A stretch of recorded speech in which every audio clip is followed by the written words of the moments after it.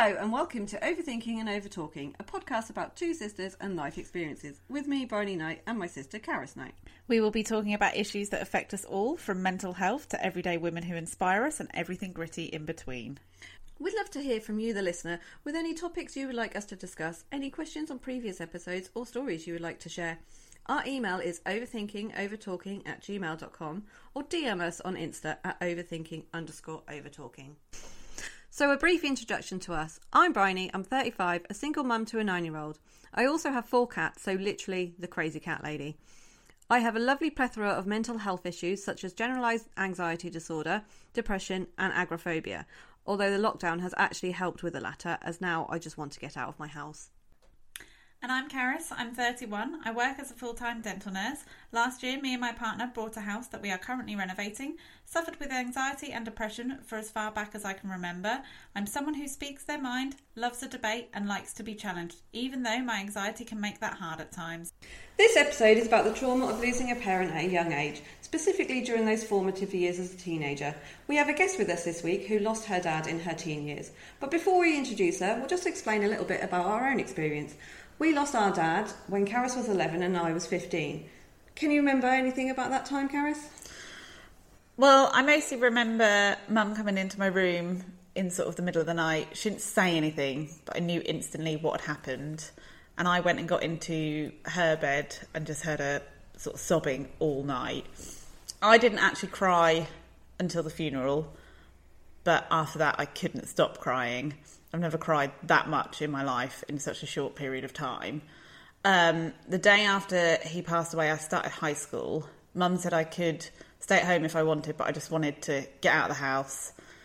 But it's all a bit of a blur, going like starting high school and things like that. I do remember the first couple of days, but after that, it's all a bit mad. I didn't cry at all. No. I remember she came into my room, she told me Dad had passed, and I just went back to bed. And then the next day I went shopping with my friends.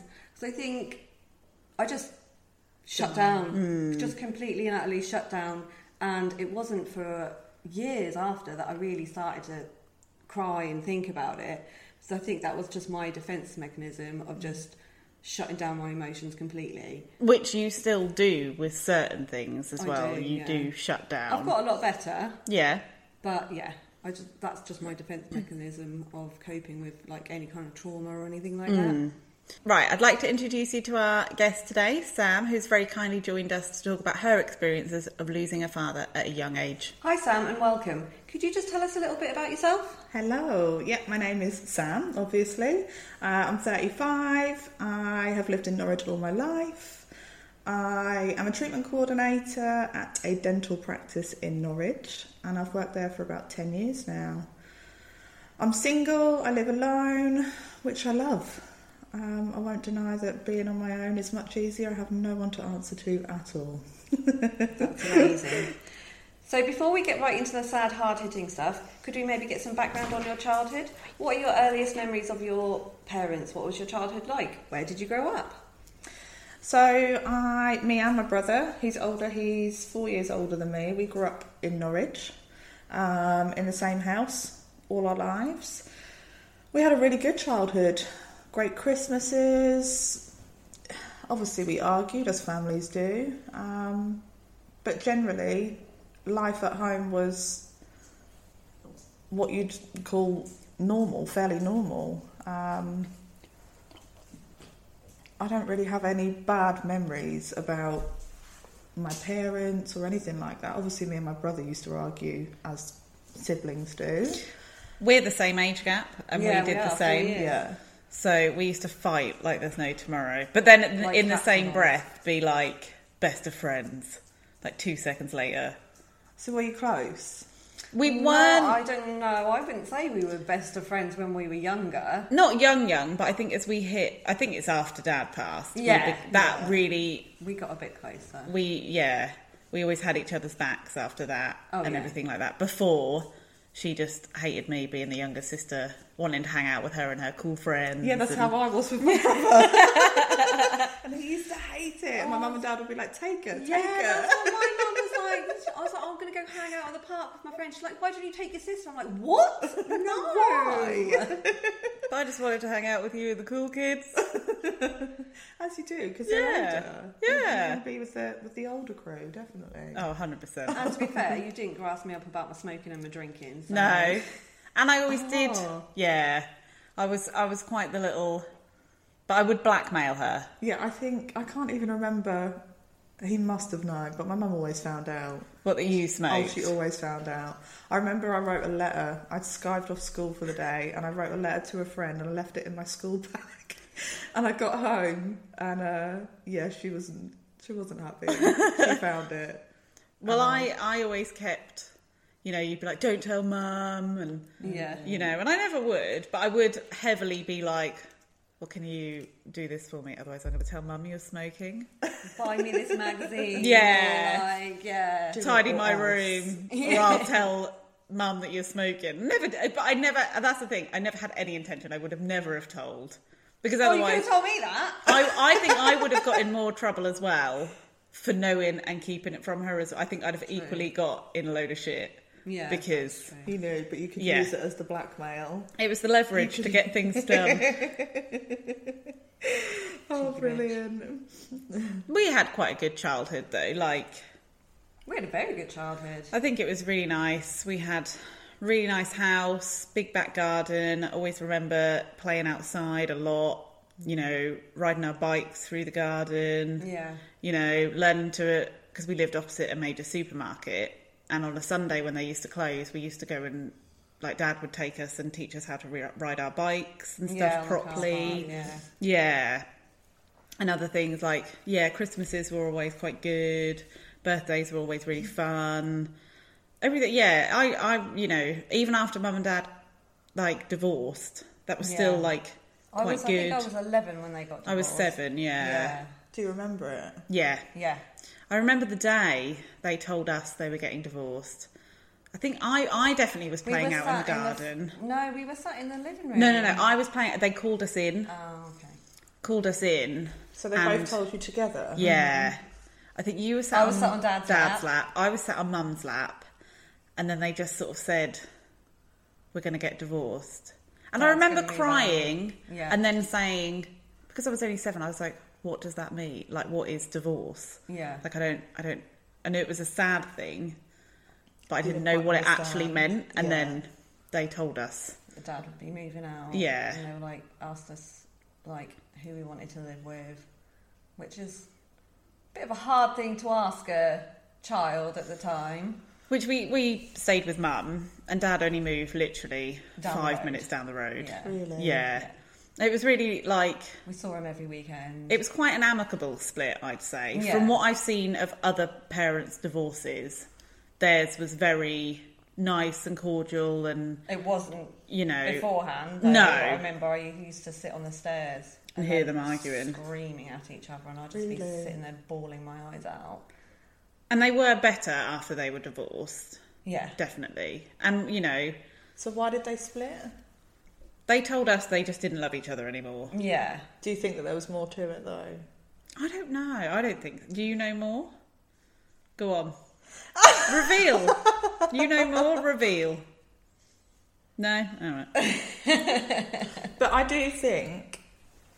Because my mum is very secretive, and I know that there is a lot more... Because I never really saw Mum and Dad argue. Apart from, the obvious bickering and things like that... I do think that there was more to what happened with my mum leaving my dad. So your mum left your dad? My mum left my dad.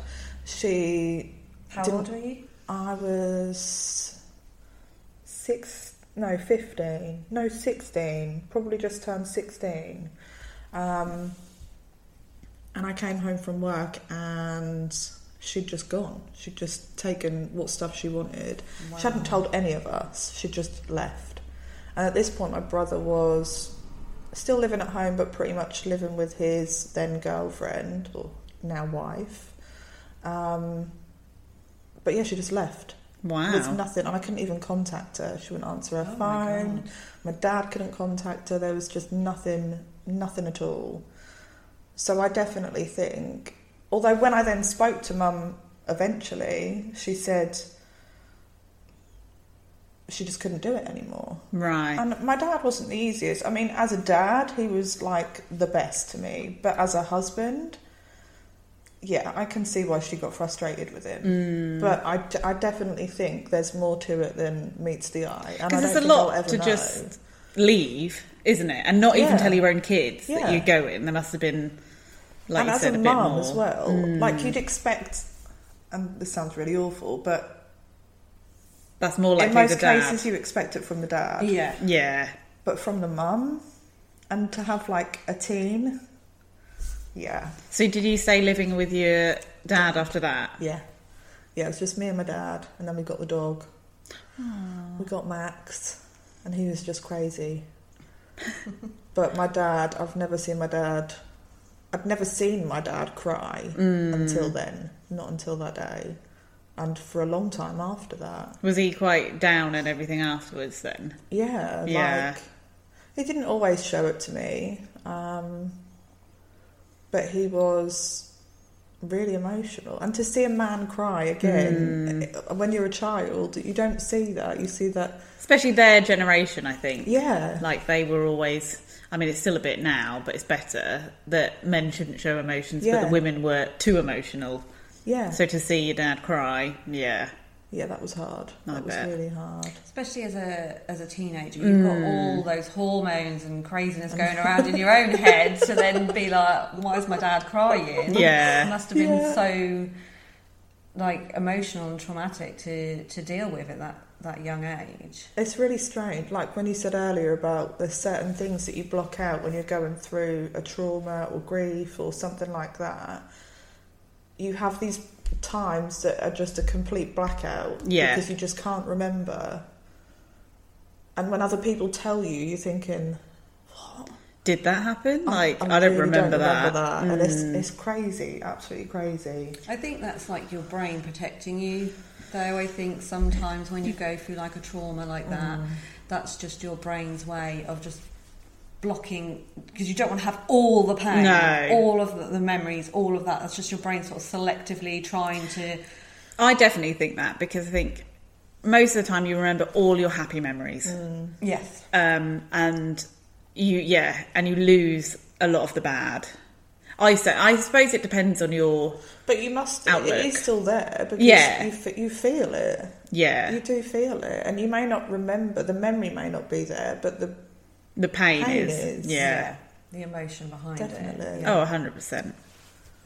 So obviously we've spoken briefly about our experience of losing our dad and how we found out.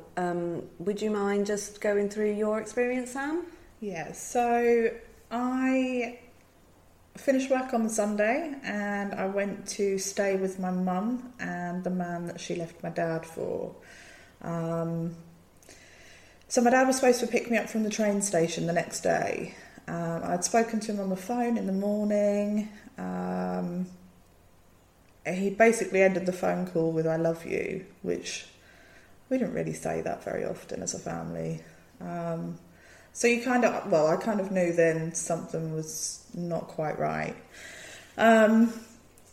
Then I got on the train, I was calling the home phone, and there was no answer. I got to the train station and my brother, my auntie and my dad's best friend was there, and instantly I knew something wasn't right. So I asked where my dad was, and my auntie told me that he was still at home. Anyway, we drove home, and the road that we lived on was blocked off by the police. And at this point, I still didn't know what had happened. And I can't remember being told what had happened. I just got very angry and I ran off down the road to my friend's house, and didn't come back until later. That was before I tried to go into the house, but obviously they stopped me, which was a bit weird. I must have known at that point what had happened, because I wanted to see it, which sounds really bizarre. So he shot himself. Right. in his bedroom.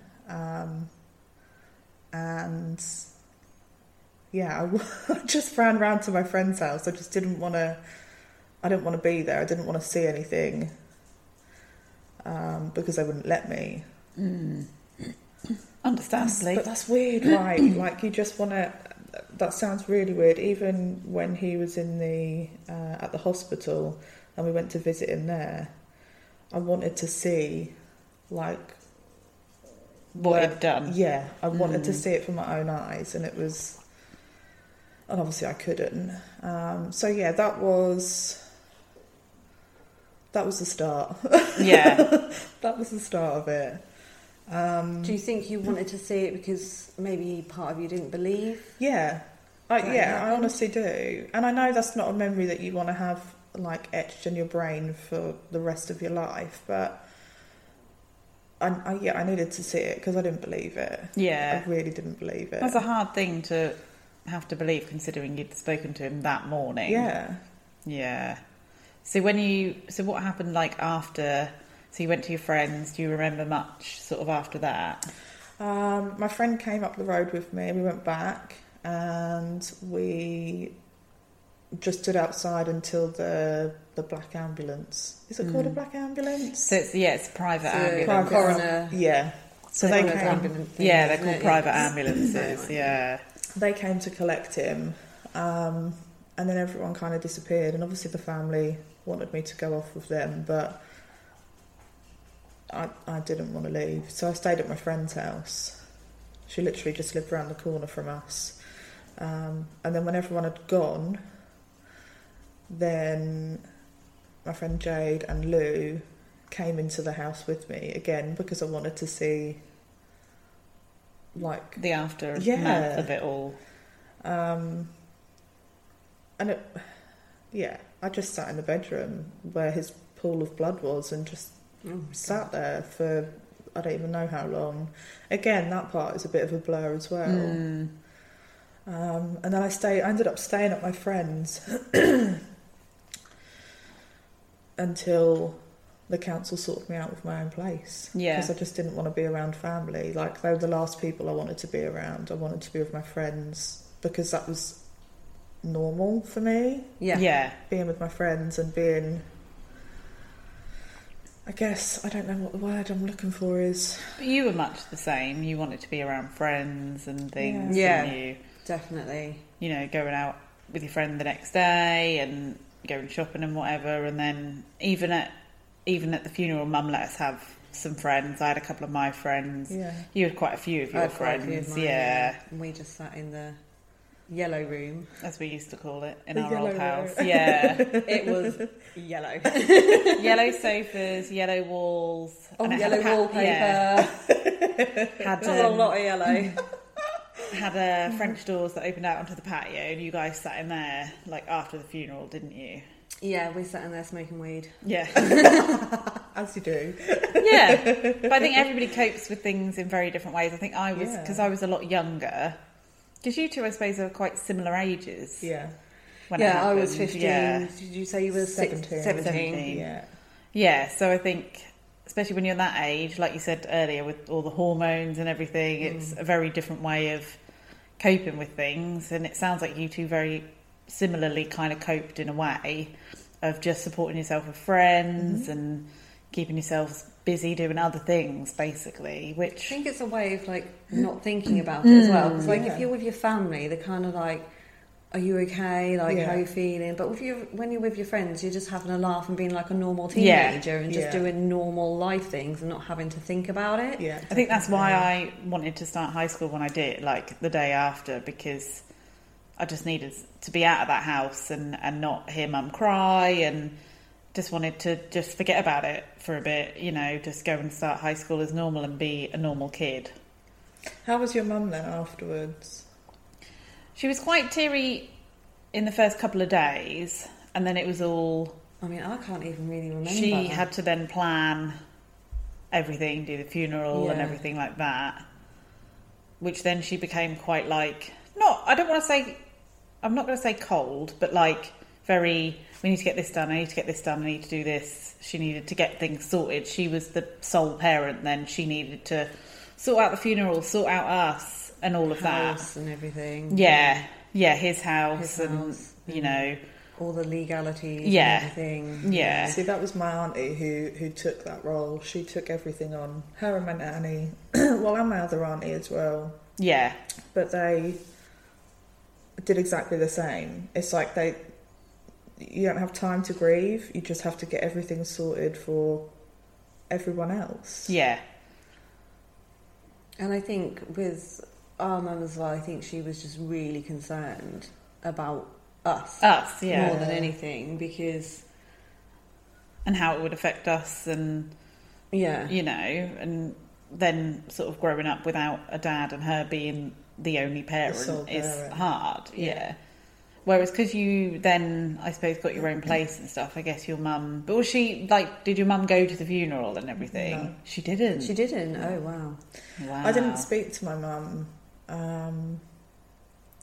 again, for quite a while afterwards, because my mum, even still to this day, has carried that guilt with her. Like, she doesn't even say his name. She'll never say his name. Like, the reason he did it was because he was depressed. Yeah. Did he, like, leave a... Like, if you don't mind me asking, did Yeah. he leave, like, a note or anything? He did, yeah. He did. left me and my brother a suicide note. Oh, gosh. And it basically said that he just couldn't go on anymore without my mum. Yeah. That's so sad. And at the end, it said our dog was called Max. It said, "Look after Max." So who, I know it's such a random question. Who took the dog? So I wanted to keep him. Yeah. I wanted to stay in that house, but I couldn't. It was a 3-bedroom council house. We weren't allowed to stay there. No. Or I wasn't allowed to stay there. By that point, my brother had already moved out, living with his girlfriend. And yeah, but actually, the council, I remember going to an appointment with my nanny, and they were really good. They're like, so ideally, we want to put you somewhere close to home so that, I mean, I didn't have a clue about rent, council tax, bills. Like, They I need had to teach this absolute- stuff in school. They I keep really do. saying it, Yeah, like- no, I totally agree with that. Yeah, Totally literally. agree with that. Yeah, I had no clue, but it was all really quick.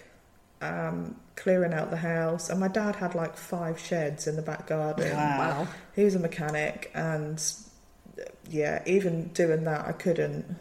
Actually, I was hungover that day, and I just laid in his bed. I just couldn't do it. So obviously we're here as sisters talking about how we lost our dad and how our different experiences and how we coped with it. And you said you had an older brother. Yeah. Do you know anything about how he sort of coped with it or dealt with it, or? Honestly, and I've not really ever had the conversation with him either. I didn't really see him because I was with my friends all the time. He was living with his wife. At the funeral, I remember him grabbing my hand, though. That will always stay with me. And me and my brother aren't the closest, but I'll always remember him grabbing my hand as if to say, like, It's okay. yeah, we're in this together, yeah. you know. But apart from that and how he coped with it, I guess for him it was slightly easier because he had his girlfriend and she had 2 kids, and he had that kind of separate life away from I it. was going to say that other life Yeah. kind His of own, thing. like, family and... Whereas Yeah. I was just kind You of were on on your my own. own. And I did spend a lot of time with them. But we never really talked about it. No. Do you at talk all. about it much at all now, or? No, and again, even still to this day, we're just not that close. Yeah. I mean, we didn't talk about it when we were younger. No, I think it's more like in our 20s we started to, and then more and more we I think do it's talk when you about have like it. a better understanding of it, isn't Yeah. it? Of how you Yeah. were feeling and what you went through. And it's easier to look back when you've kind of dealt with it yourself Yeah. in whatever way you've dealt with it. Whereas when you're in that moment, it's very hard. It's hard to talk about it. Because you're still grieving and things like that. Yeah. I mean, grieving doesn't end really, but you just find better ways to cope with it and things like that. So I think as you go on, it is easier to talk about it because you've healed that little bit. And, you know, especially with people like all three of us, we all have been through very similar things. Yeah. And talking about it with someone who kind of understands you is a lot better than talking to someone who's never like lost a parent at a young age. They don't get it. They're like, you know, obviously they know it's sad and it's difficult, but I guess they don't know how to connect with you in that way. No. And if they've never had anyone, whether it's a parent or just someone really close to them, if they've never had to deal with that level of grief, because it's almost like your nan and granddad. It is a level of grief, but when they get to a certain age, it's kind of expected. But when it's not expected, and it wasn't for us, and for a lot of other people, you don't, unless you've been through it, you don't really truly understand. Well, we had a double whammy, didn't we? Because lost Dad, and a week later our granddad died, which was our dad's dad. We were asked if we wanted to go to the funeral, and none of us. Mum asked. Mum said no. Mum said we can go if you want, but it'll be in Wales, you know. And we all sort of agreed that it would just be too much, too soon, sort of thing. Because he couldn't come to his own son's funeral because he was poorly. Oh wow! So and then, you know, a week later. Yeah, and the whole family understood. Like there was no like, well, they should be there anyway. I think everybody understood. We'd just lost our dad. That wasn't going to happen. Do you regret that you didn't go, or no, not at all. No, because I think it, especially for both of our ages, you were in your teenage years. I was on the cusp of it. I think it would have been way too much to deal with. Yeah, definitely. Especially travelling that far. I know Wales isn't that far, but travelling that far to then just go to another funeral is a lot. It's a lot to cope with as a child. And then you've got, like, you know, we weren't obviously, like, because they live in Wales, so we're not really that close anyway. But like, I felt like there'd be like people questioning, you know, like our dad and stuff and like that. And I just thought, do you know what? They're not can't be dealing with that. I'm glad Mum sort of asked us and sort of gave her opinion on it. You know, she kind of said, I don't think it's wise, but I will go if you want to go. It's good that she did, though. Yeah, oh, definitely. If it was my mum, I think she would have just said no. Yeah, like, for you. But yeah, they're not doing it. Yeah, Mum always sort of asked us things and you know, wanted to make sure she was making the right decisions and stuff. Yeah, and what that's have you. good.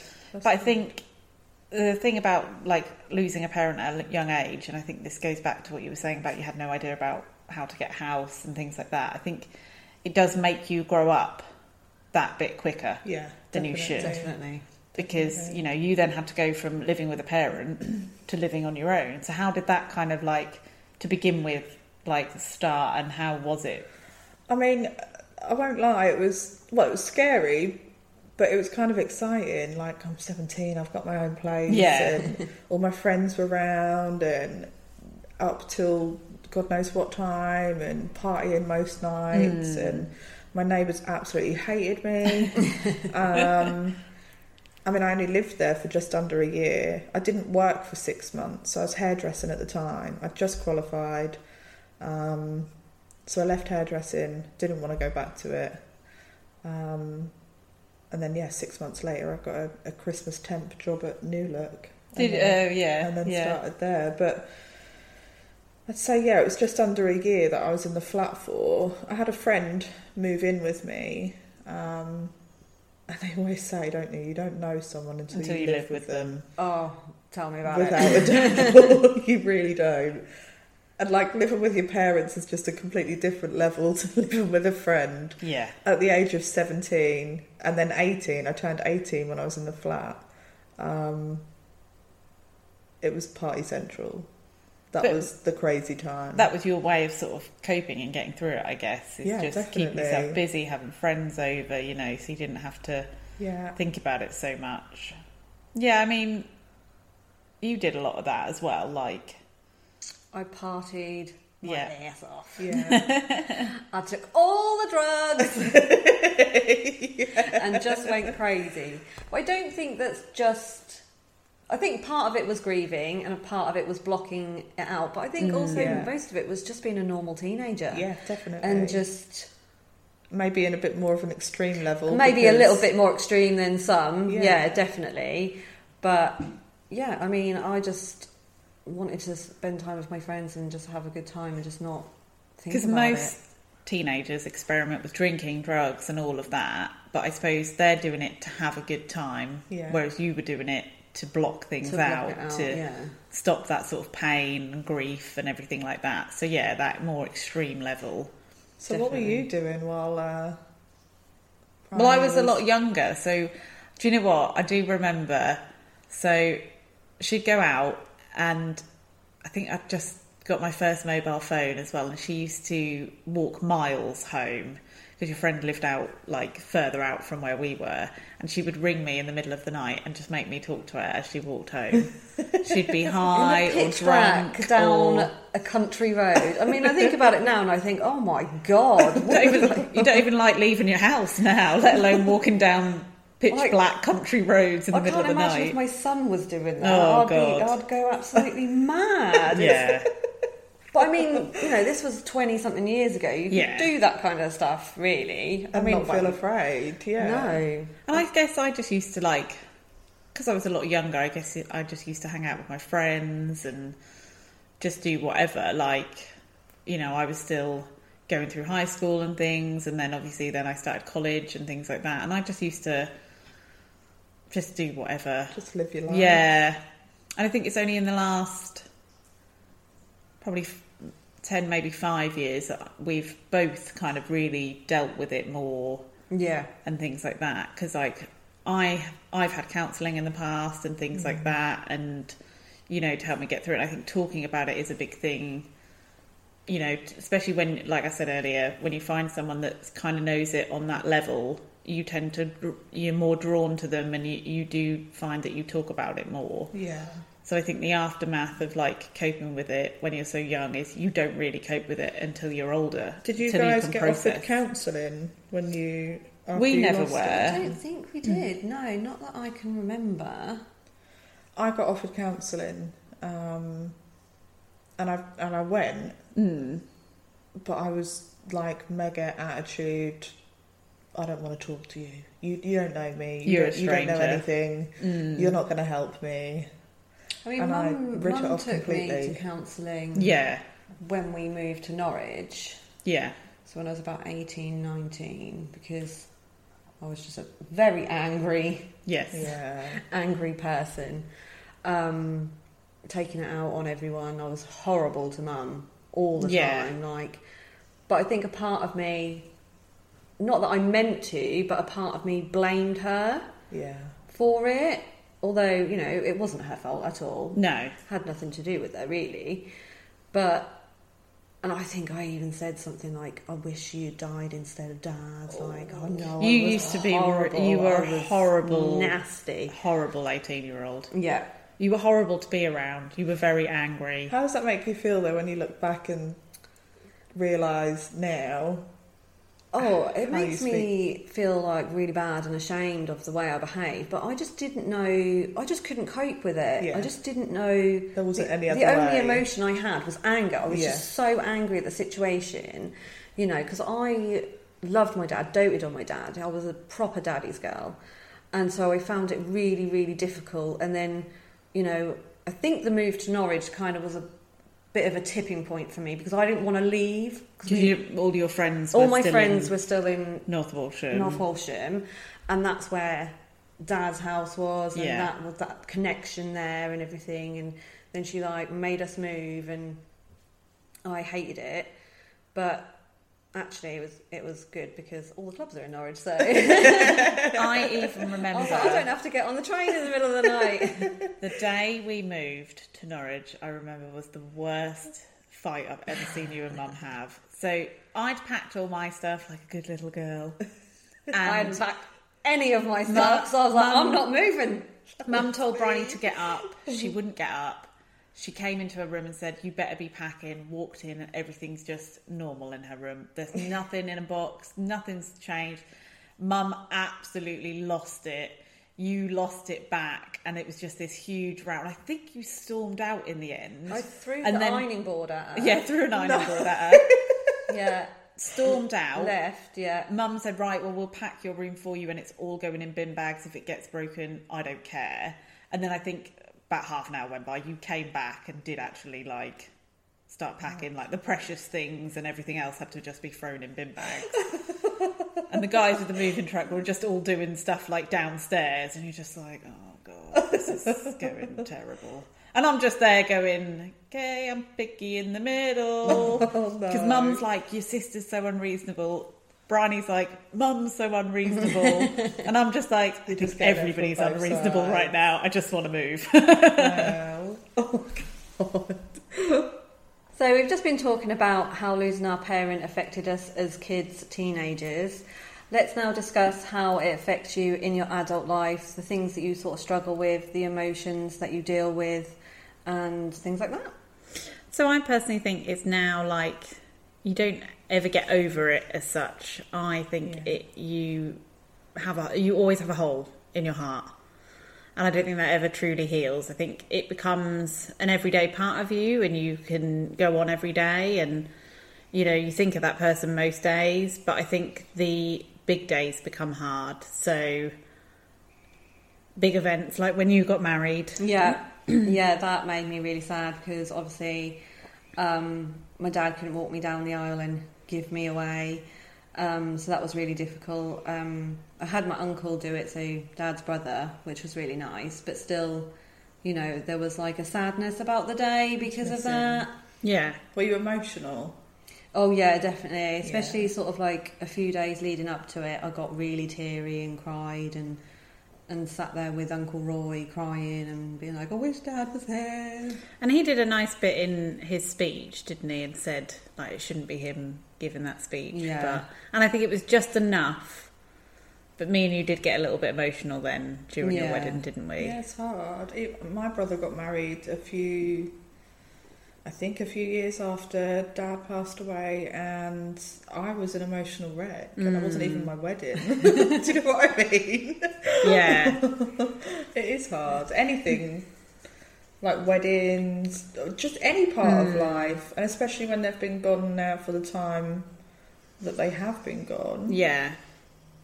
Yeah, I think it, because when your son was born, that was quite a difficult day, because he would have been a great granddad. Like, oh my God, he'd have been fantastic. But, you know, that's not going to happen. And we try and talk about him in front of your son and stuff, so he knows who he was and things like that. But it's hard because they never got to know that person. I think, the big days become hard. Like, even when I bought my house, that was a big thing. Like, that's a big milestone. And you think, oh, it'd be nice to show them around and show them what you've achieved. And, any achievements as well. You think, oh, they're like not here. Getting my degree, like, I know Dad would have been so happy because I knew he always wanted me to go to university, and I didn't do it when I should have done it when I was younger, because I think, you know, going through his death and stuff, I just wasn't ready to do anything like that. So, and it took me a long time to figure out what I wanted to do anyway. But getting that degree, the mental capacity to deal with it, isn't it? Yeah, definitely. But I'd love to, like, show him my degree and be like, look, Daddy, look what I did. So it's bittersweet. Every big moment is bittersweet because you're happy in the moment, and you're happy, you know, like my wedding and the birth of my son. Obviously, one of the happiest moments of my life. But it's bittersweet because there's something missing. Yeah. And that's always going to be there. Like you said, there's a hole in your heart. There's always going to be that part of you missing. And I think especially losing a parent, you know, younger and in your teenage years, when you need them to sort of guide you and to show you how to do life. Yeah. Yeah, that's a big thing as well, isn't it? Like, I don't know, just things like we're doing the house and stuff. It's like, oh my God, Dad would be there with his hammer and his tools. And I don't know how to put things on walls and stuff. I know how to hammer a nail in, but when you need raw plugs and screws and I don't know how to do those kind of things. And how do you test where there's a pipe? I don't know. So, yeah, things like that you miss out on, I suppose, when you don't have one of your parents around. And, like, each parent gives you different things in life, and I think you miss some of that. I get irritated if something goes wrong with my car. Because your dad would have known. My dad would have fixed that. Yeah. So that's So really you're missing irritating. that knowledge. And Especially when I first started driving. My first car was a Fiat Punto. Right. And that went wrong pretty quick after getting it, and I was devastated. I was like, Dad, I just need you here. Yeah. It is moments like that, though, that you think, oh, like, if someone could have shown me this, he could have shown me how to do this. Yeah, so, definitely. it does become harder. And I think as well, like, random days, like, you just think of them and it makes you sad, and you can't always talk to everybody about it because nothing's, like, set you off as such. You just... But it could be anything. It could be a song. It could be the way someone looks or something someone says. Even a smell. Yeah. Like, it can waft past you and be like... Royal cigarettes. Yeah. That's Dad. Really? Yeah, it's really strange how things can trigger your memories and get you thinking about them. I mean, I think about it most days, but like sometimes it's sadder and sometimes it's nicer. Like you think, like somebody will say something about their child and you think, oh yeah, I used to do that with Dad, and you think the happy thoughts, and then other times you're like, oh, I'm really glad, like I'm really sad that they're not here. You know, and I think it's hard as well listening to other people that don't have a good relationship with their dad. I find that so difficult. Like, and if they're kind of slagging them off, or and you just think you don't realise how lucky you are to still have them. Like, if there's any chance of you rebuilding that relationship, I mean, I know it's not for some people, they don't have a relationship, and there's for different reasons and the rest of it, but. Yeah, but sometimes when it's more about trivial things or like materialistic things, like if there's a reason that person doesn't talk to that parent because of something that's really bad that's happened, fine. But when it's like, oh, something really trivial, like, oh, he didn't get me this for my birthday when I specifically, and you think, shut up. But even, you've no idea. Even parents that, so like you just said, like if it's over a big thing, I used to get so angry and be like, well, why is there a shitty parent around? Why is my dad was a good dad? Why is he died? And there's this other shitty parent who isn't doing what they're supposed to be doing for their child. Why are they walking around? And do you know what I mean? I used to get so angry about that, but obviously that's just life. Yeah, that's what happens. Bad things happen to good people, unfortunately. I still get annoyed about it now, though. I still think, like, you know, you like you said, you just don't know what you've got. Like, you don't know how lucky you are that both your parents are still here. You haven't had to feel that loss, because if you don't make up with them and they go, you'll have that with you for the rest of your life, and you could regret that for the rest of your life. Yeah, definitely. So have you had counselling more recently then? So yeah, in the last couple of years, I suppose about a year before the pandemic, I guess, because I dip in and out of counselling, which I've spoken about on previous podcasts, that I dip in and out of it, and when I feel I need it, and it's all to do with my anxiety and depression, which isn't necessarily linked with Dad, but it is in a way. Yeah. Because sometimes it can make you really depressed and really down, and you can't get yourself out of it, and you need that help. So yeah. What about you two? I think, well, I had it same as you. I dip in and out of it. It was more so for me that I didn't want to go down the route of medication if I didn't have to. So I knew I was at a point I was at the bottom of the spiral. Yeah. You know, and you just have to work out a way to get yourself back up again. And I went to the counsellor, and I had a few sessions. How did you, for like our listeners, how did you go about getting a counsellor? Like, did you go through the NHS or did you go private? I tried to go through the NHS, but the wait was too long, and I was at a point of no return, is how it felt. So I paid privately. I found someone privately, and And I couldn't believe... I came out of the sessions every time smiling. Yeah. Which is crazy, because you're talking about the things that have really affected you, and you talk about things that you don't think are necessarily part of the problem, but they are.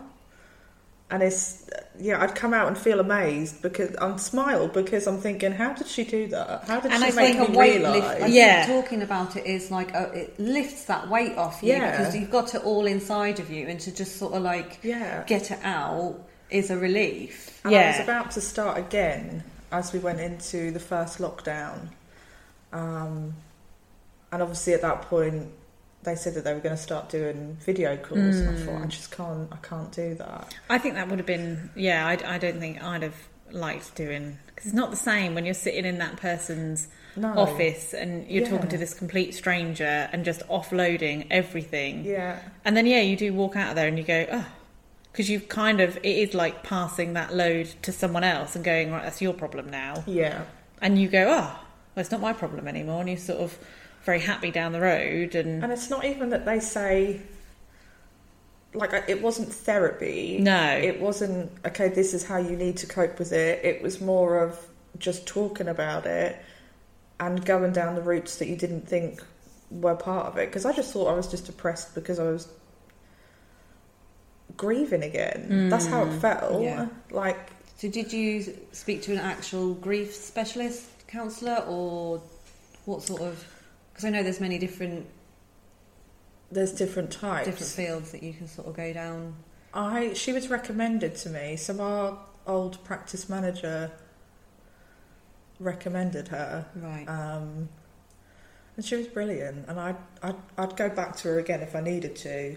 And that's the thing I think that's important, like, to let other people know, is that you can dip in and out of counselling when you feel you need it. You don't have to go, like, religiously, like once a month for the rest of your life. No. You can sort of go till you feel a bit better, live your life for a bit. If things start to get on top of you again, you think, oh, maybe I should go back. And then, it's a cycle sometimes. You just have to keep going forward with it. And it's not like it's solving the problem. It's just that you're helping to deal with the problem. Because even the cliche of, they say, well, how did that make you feel? And when you dive more into it and you go, oh yeah, actually it made me feel this way, or I felt like this when this person did this, and they really help you come to your own realizations sometimes of how a situation has affected you, or something like a death has affected you long term. Yeah, definitely. So what about you, Bryony, with, like, because you did counselling back then, but...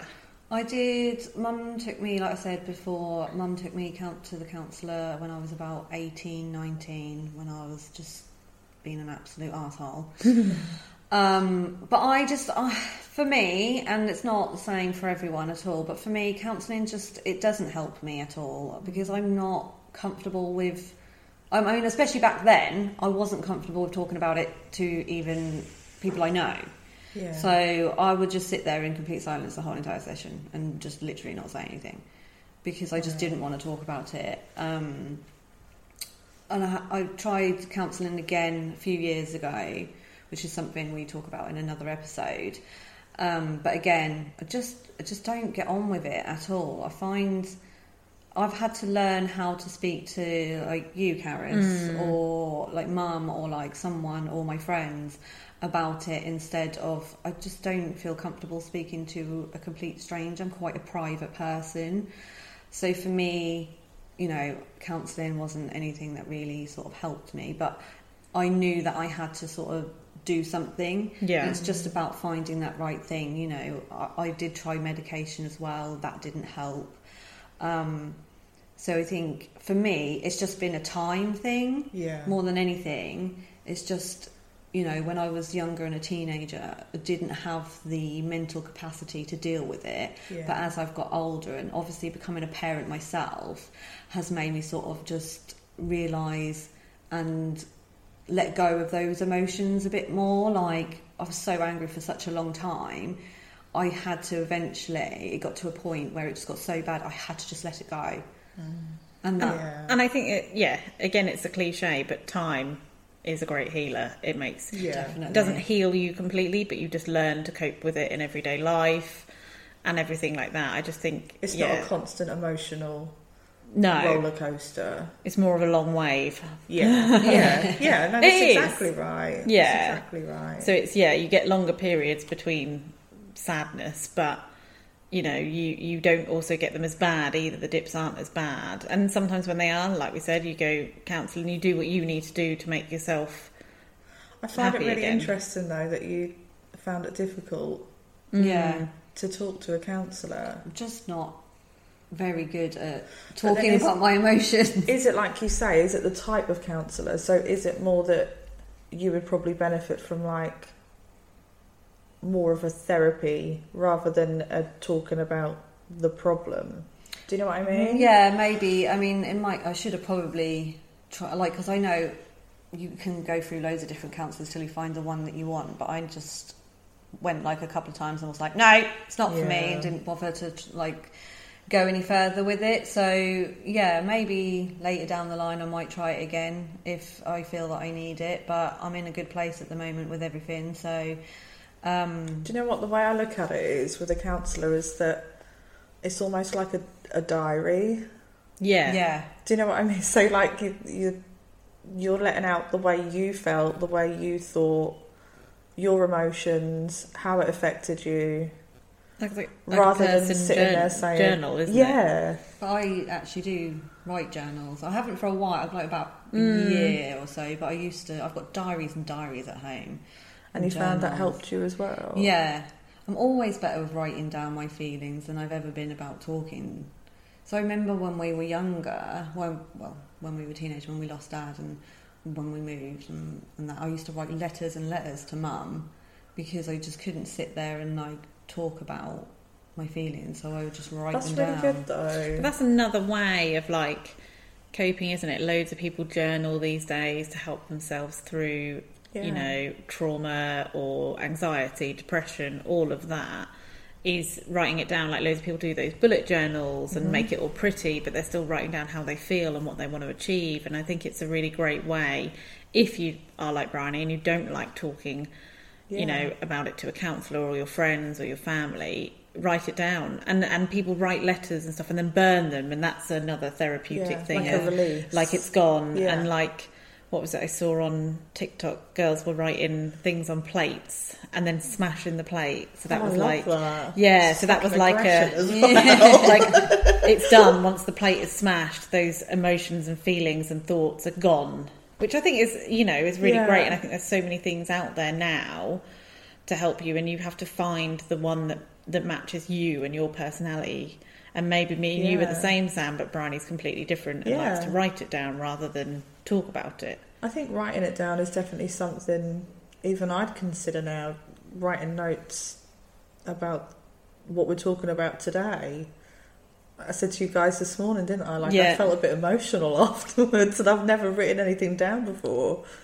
I think it's really therapeutic. It is for me anyway. It's nice to sort of write it down, and then you can come back to it and you can read it, and you can be like, "Oh, I felt like that day, but today I don't feel like that." Yeah. So it's quite a nice way of putting your emotions into pages, into little boxes, and then when you come back to it when you're feeling better another day, or you can write when you feel good one day, and then if you're having a bad day you can look at your good day and be like, oh, okay, it's not going to last forever, I'm not going to always feel like this. And even if you've got the ups and down days and stuff like that, and you read it in a year's time and you think, wow, I've come a long way since then, because actually I'm having more good days than bad days, and you can reflect and think, I'm proud of myself for getting through that and writing it down and getting through it. It's much easier to feel positive when your mind is in a more controlled space. Yeah. Do you know what I mean? Yeah. If, when you're at the bottom of that spiral and you're at that point, if you can't see a way out, can you at all? No. And it feels never ending. And you just think, I just can't deal with this. and I can't live my life feeling like this forever. But it's like the same when you're ill and you've got like a cold and you think you're going to feel like that forever. That is, I can't live like this. I just need my mum. Give me some soup.